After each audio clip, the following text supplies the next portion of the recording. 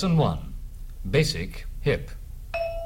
Welcome to the Jazz Session. I'm Jason Crane. The Jazz Session is presented by allaboutjazz.com, the web's leading source for jazz news, reviews, MP3 downloads, and more. Every episode of the show is available for free in iTunes and at thejazzsession.com, where you'll also find Amazon links to purchase the music you hear on the show, and a donate button if you'd like to give something back. If you're interested in becoming an underwriter of the Jazz Session, please contact me. You can do that via the contact page at thejazzsession.com.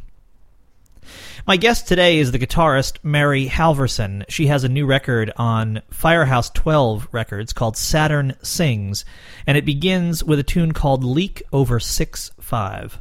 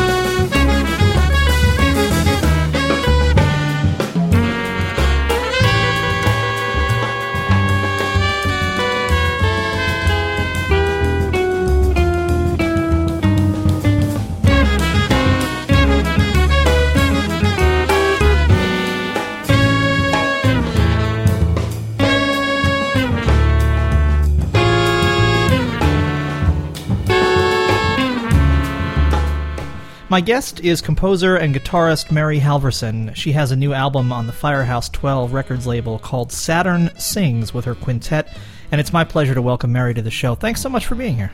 Well, thanks for having me. Well, let's start with the obvious question first, I guess, which is about expanding to a quintet and what prompted that move.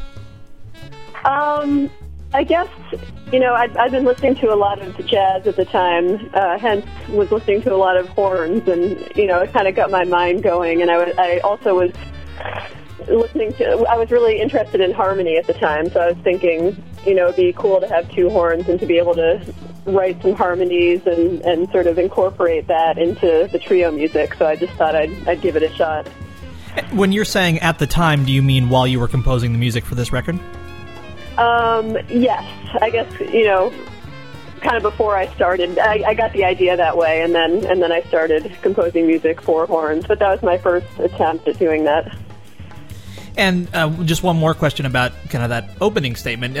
You said you were listening to a lot of jazz. Is that, did you say it that way because that's different from what you normally would find yourself listening to in the course of having the radio on or whatever?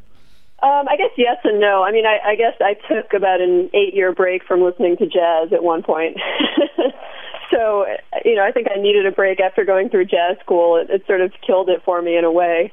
And so I needed about 8 years off to kind of listen to other stuff and think about other stuff. And then I sort of had this period of rediscovery where I was like, wow, this stuff is amazing. And I'm talking about, all sorts of jazz, but a lot of classic stuff, even like John Coltrane and things like that I'd listened to, a lot growing up. And then, like I said, had a break and came back to it. And so it was when I came back to it that I decided to start writing this music. And what was it about the kind of the jazz school experience or the intensive study that kind of killed it for you or made you need to get away for a while?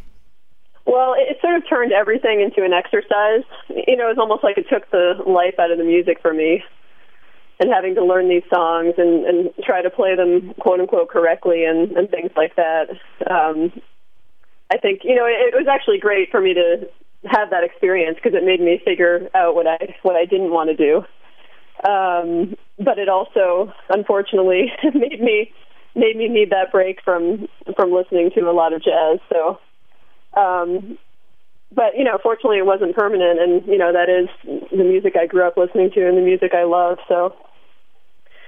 Yeah, I've talked to certainly more than one person on this show who has said that either they don't listen to a lot of the kind of music they play for not wanting to be influenced reasons or whatever it might be, or, and I've talked to more than one person who's also said they don't listen to a lot of music, that they just find that kind of the compositional process and being on the road and all that stuff kind of takes them out of listening to music for enjoyment. So during that time when you were kind of stepping away from listening to jazz intensively, did you turn to other kinds of music, or did you take a break from listening to other people's music? No, I was listening to music. I think I always have, you know, listened to music fairly regularly. But I was just sort of exploring other things. I mean, I was listening to a lot of rock music and folk music and, you know, different types of classical music. And, I mean, I'm probably being a little extreme, too, in saying I didn't listen to any jazz, because I did, but it just wasn't, you know, it wasn't frequently listened to during that period. Right, after the 7 days a week all day, it probably felt like cold turkey if you reduced it at all, right? Exactly. So coming back to this record, the core trio, the guitar, bass, and drums, are the same, the trio that you've had for a while now, and then you've added a couple horns. Will you tell folks who's on the album? Yeah, so the core trio is John Hebert on bass and Chess Smith on drums, and then I added Jonathan Finlayson on trumpet and John Arabagon on alto saxophone.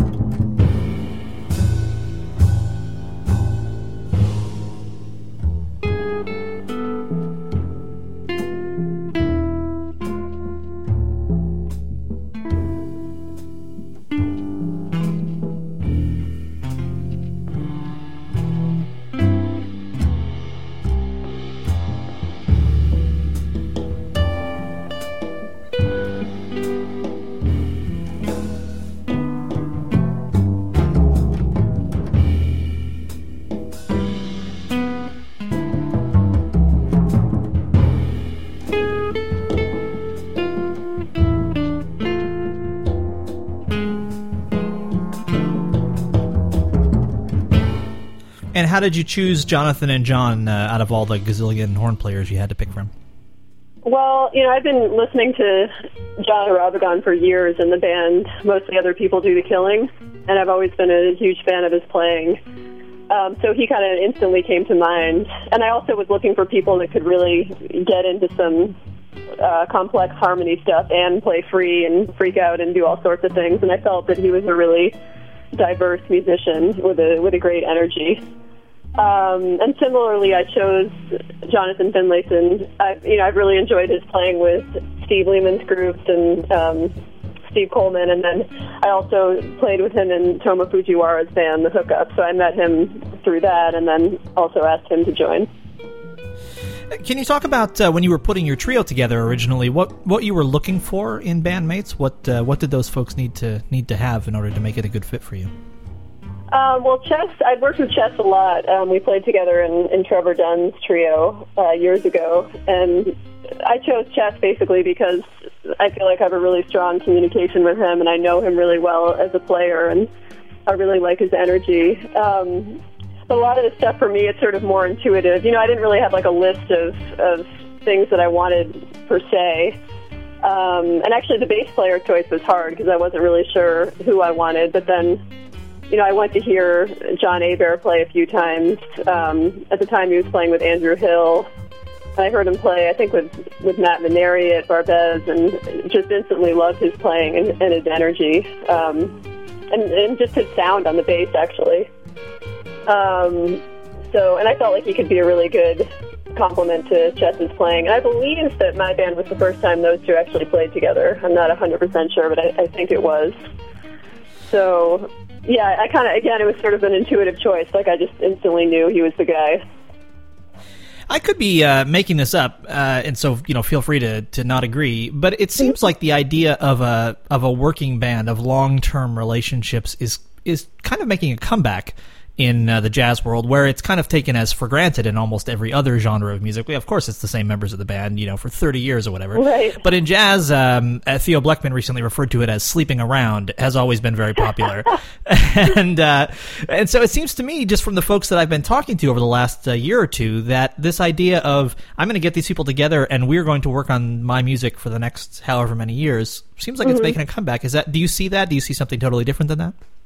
No, I mean, I definitely see that, and I've been noticing that also. But I think for me, I didn't realize what a difference that made, having the same band for a long time, until I actually started doing that. And, and again, a long time, I don't know. I think I've been playing with the trio, I don't know, maybe only 4 years or something. But even over that time, I've really felt like it's developed in a way that it couldn't have if I hadn't been playing with those guys consistently over those years. I think it makes a really big difference just to develop a relationship as a band and to really grow as a band. And I think, now that I've started doing that, it is something I definitely want to make a priority. Can you explore that a little more? Talk about some of the things that it allows you to do that you don't think you'd be able to do if you weren't so comfortable with those players? Well, I mean, first of all, you can trust each other more and lean on each other more. And also just knowing each other's playing. I mean, I feel like now if I bring in a composition to the group, John and Chess kind of instantly know where I'm going with it. And, John can take liberties and sort of kind of play what I wrote, but kind of not. And he knows that that's okay. And usually people can make suggestions, and I usually like people's choices. So I feel like, again, it's a sort of comfort of being able to explore more and to not be tiptoeing around things, if that makes sense. Yeah, absolutely. It gives like an openness to the music, but at the same time, we know exactly where each other are at any given time.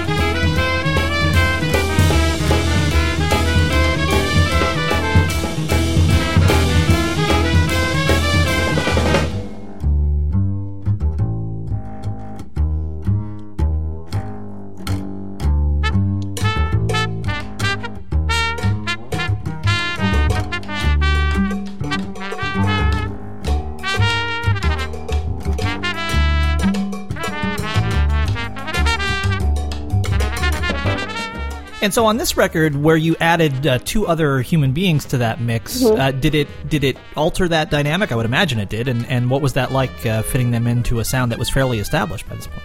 Definitely. I mean, it took a while. The first gig, it felt really just wobbly. And, the first couple gigs. And I think we played several shows before we recorded that album. And I did feel like by the end of the year. We recorded it in December, and we started playing the previous February. And I definitely felt like by the end of the year, we were starting to develop a sound as a band. But, I think it takes a long time, and I think, now, even since recording, it's probably getting tighter, and so I definitely want to keep working with these guys. I feel like, the music has come a long way, but, it always takes time. And I think definitely it was probably intense for them to step into a trio which had been playing together so much, One of the things, in addition to titling all of your songs, you also number them. And can you explain to listeners why you do that? Yeah, I kind of wanted to have the numbers there almost just for myself to document my development as a composer and as a challenge to myself to keep the pieces changing. So I don't want them to all sound the same, and I would like to think that, the more I write, it'll sort of go in a different direction or develop in some way. So it's kind of an internal thing for me, but I thought, it might be interesting just to have those there so people could see, oh, she composed this one first, and then, she composed number 10 later, just to see the evolution of the pieces. And it's not like I want them to go in any specific direction, but I do hope that they'll be changing and developing, so I thought keeping the numbers there would be interesting. Plus in 200 years, we can say, this is the piece Halvorson number 37 or whatever, and people will know what it is. Right. So delving a little more into the actual music on the record, now that we've talked for a while, one of the things I really love about this record is the way that the tunes, even inside themselves, seem to kind of be reconstructed as you listen, and sometimes they seem to collapse, not in a negative way, but to kind of collapse in on themselves, and melodies that begin and they sound very, kind of linear and the things you would expect, and then all of a sudden it takes a sharp left turn.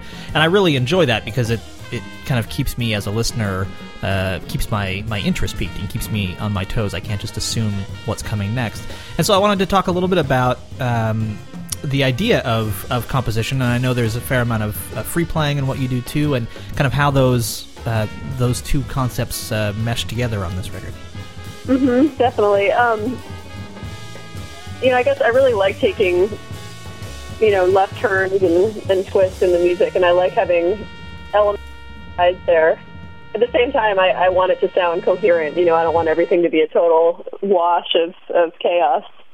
So I kind of like having things that are just slightly weird or unusual happen, or maybe have something end in an unexpected place or turn in an unexpected place. And so I try to have elements of that type of thing in my compositional process. Some more than others. And then I also, I really want to leave room for all the musicians to be able to improvise and sort of also steer the direction of the song to some degree. So I try to leave space for all of that, but still, have a general roadmap of events of different sections of the songs that are happening. And a lot of times the improvised sections will almost be leading from one section to the other. So it's almost like, we're ending this section, and then we don't know what's going to happen, but we know we have to wind up at this next spot, and we know what that next spot is going to be. So then the musicians will have freedom to kind of get us there. Sometimes with more direction and sometimes with less direction, depending on the piece.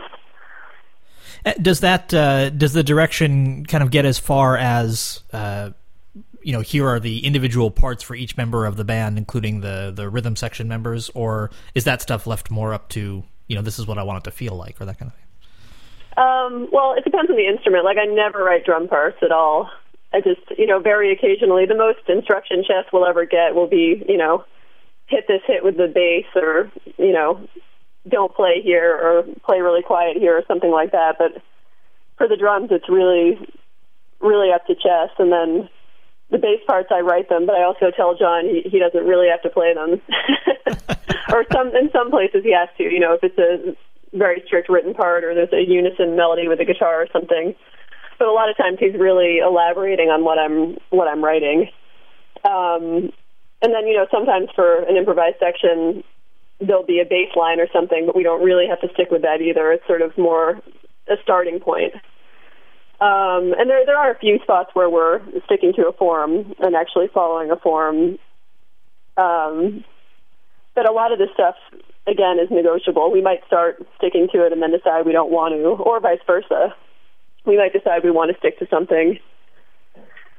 So a lot of this stuff, I think, is really, the more we play the song, the more it sort of comes together and we figure out what works. But I do try to leave as much freedom for the musicians to decide things as I can.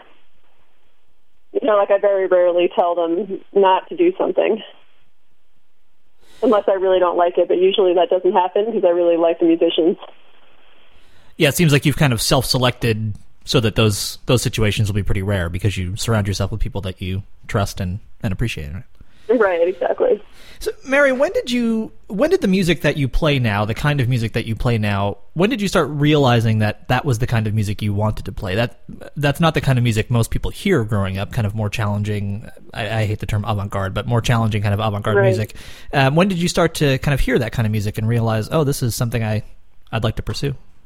Well, I guess I have to say, I've been listening to some more experimental jazz before, but when I went to Wesleyan and met Anthony Braxton, that was really when I started getting into that type of music. And having him as a teacher and, probably my biggest influence has really shaped my music and really made me explore a lot of things I might not have otherwise explored. So I think that's kind of when it started happening, when I was about 18, 19 and started really getting into his music and sort of just went off from there. So meeting Anthony Braxton pushed you in a more experimental direction? That's odd. Yeah, you would have thought the opposite. Right? Yeah, exactly. I'd kind of expect you to be playing marches at this point. Well, can you talk more about that? I've never even met or spoken with Anthony Braxton, but I can imagine that as a student, just showing up and kind of being confronted, if that's the right word, with him must have been quite an experience. Yeah, it was, and especially being at age 18, which is a pretty impressionable age to be confronted with Anthony Braxton and the things I was being taught.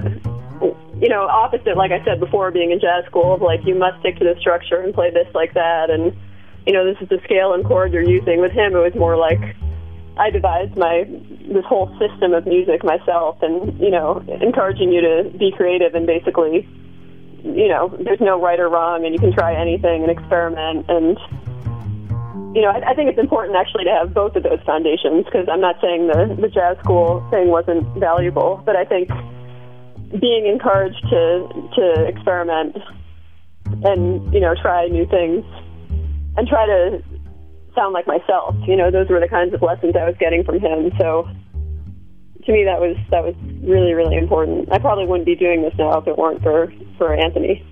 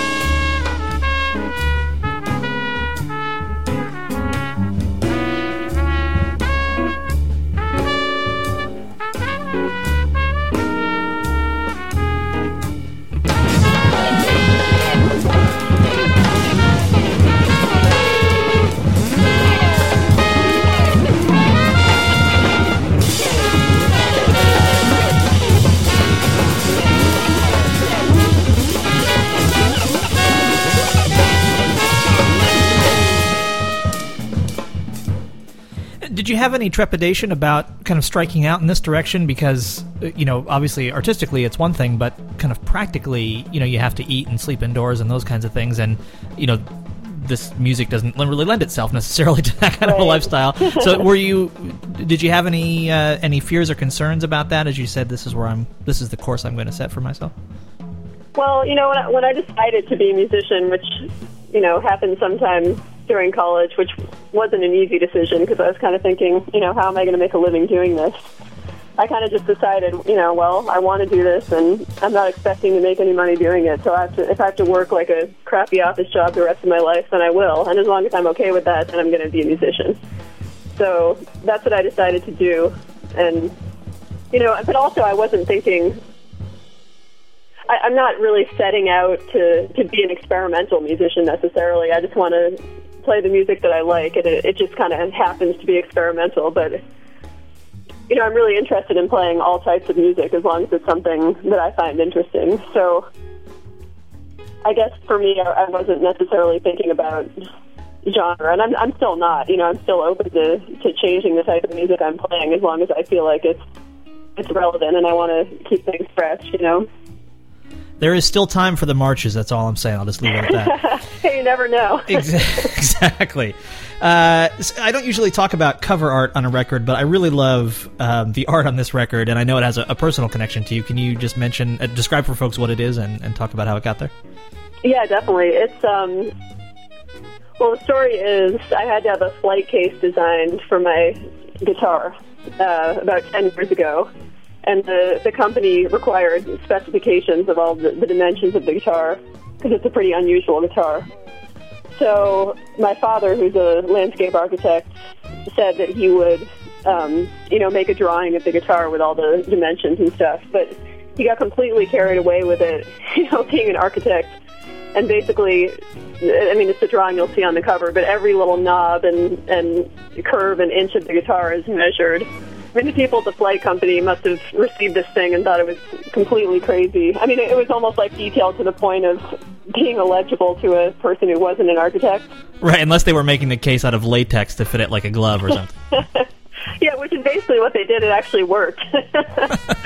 But I just really liked I really liked the drawing. I thought it was a cool representation of the music, which it also connects with the title, which is Saturn Sings. And for me, this album was about being 29 years old and going through my Saturn return when I was writing all this music. And one thing about Saturn is being really disciplined and serious and hardworking, detail-oriented, that sort of thing. So I thought the drawing of the case, being as detail-oriented as it is, was a nice representation of what was going on in my head at the time. So that's sort of another reason why I use that drawing. You said your guitar is pretty unusual. What makes it unusual? It's really large. It's a Guild Artist Award model from 1970. And, it has a really big headstock, a really big body. So that's why you couldn't really find like a stock case that would fit the thing. And why do you prefer playing that guitar? Well, it has a really huge sound that I really like, and a really, woody, hollow sound. It's not an acoustic guitar; it's an arch top, but it basically, it can be played acoustically. It's really loud. So I just really like the sound I can get out of it because I like having a strong acoustic element to an electric sound, which I can really get with this guitar.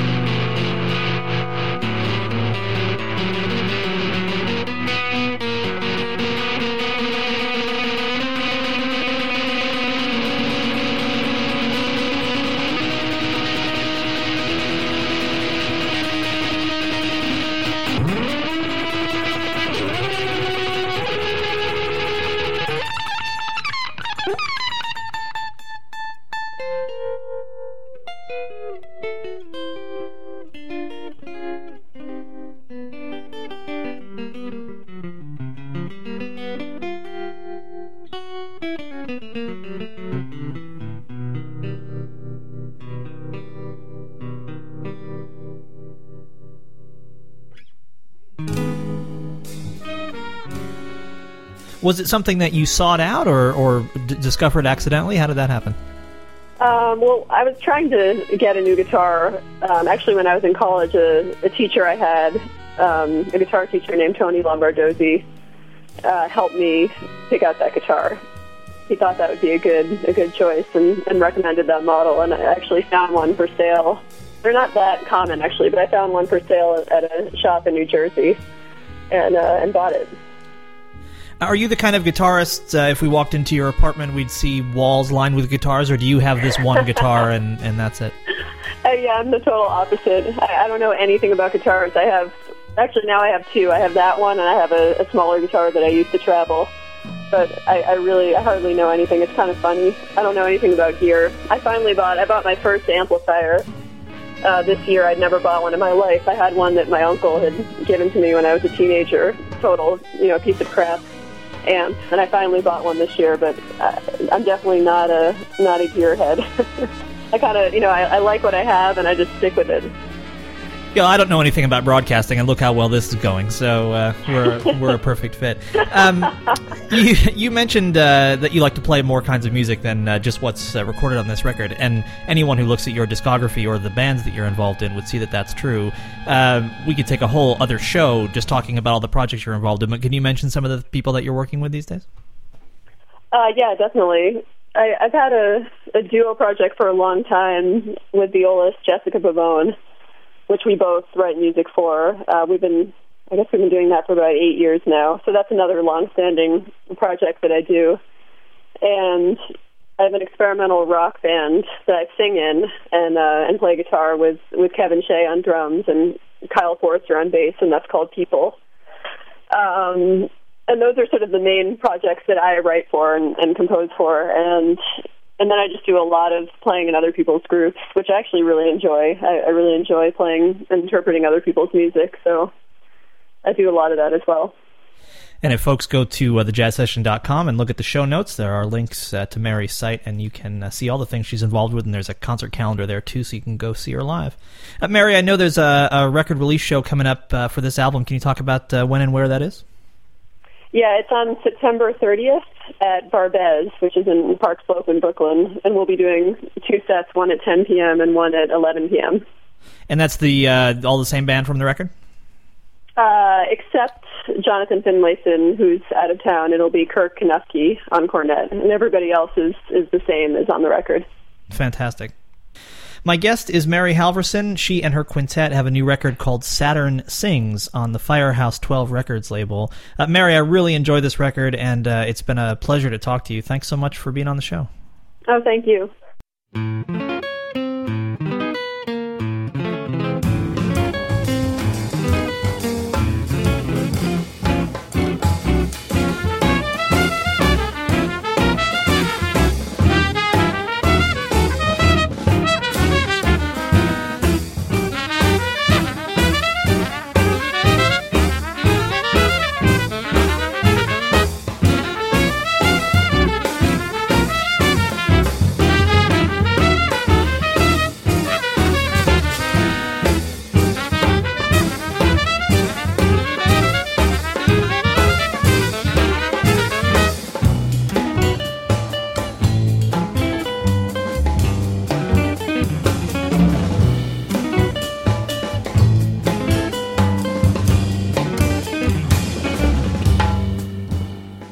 That's guitarist Mary Halvorson from her new album Saturn Sings on Firehouse 12 Records. I'm Jason Crane. This is The Jazz Session, believe it or not, presented by AllAboutJazz.com, the web's leading source for jazz news, reviews, MP3 downloads, and more. Every episode of the show is available for free in iTunes and at thejazzsession.com, where you'll also find Amazon links to help you purchase the music that you hear on the show. And if you do it that way, a little bit of the money comes back to the Jazz Session. And you'll find a donate button, which allows 100% of the money to go straight to the Jazz Session from your secure charitable donation. I shouldn't say charitable, it's not a 501c3 or anything. You don't get anything for it except the satisfaction of supporting this wonderful program. Don't you feel warm inside already? My thanks to the members of the Respect Sextet. They've got a great new record called Farcical Built for Six, which has a wonderful cover and also, good music, of course, and liner notes written by my friend Jeff Rabel, who you find at jeffrabel.com. If you wanted to buy the Respect Sextet record, which I imagine you do, you'll need to go to respectsextet.com. That's respectsextet.com.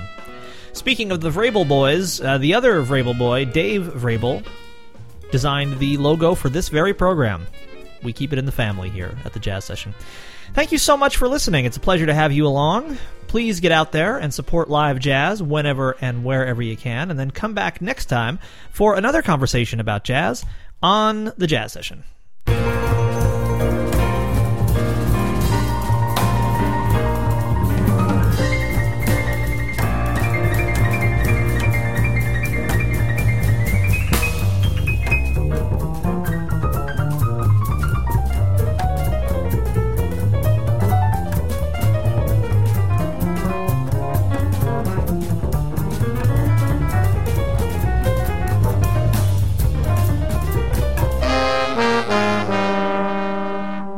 Thank you for listening, everybody. Bye.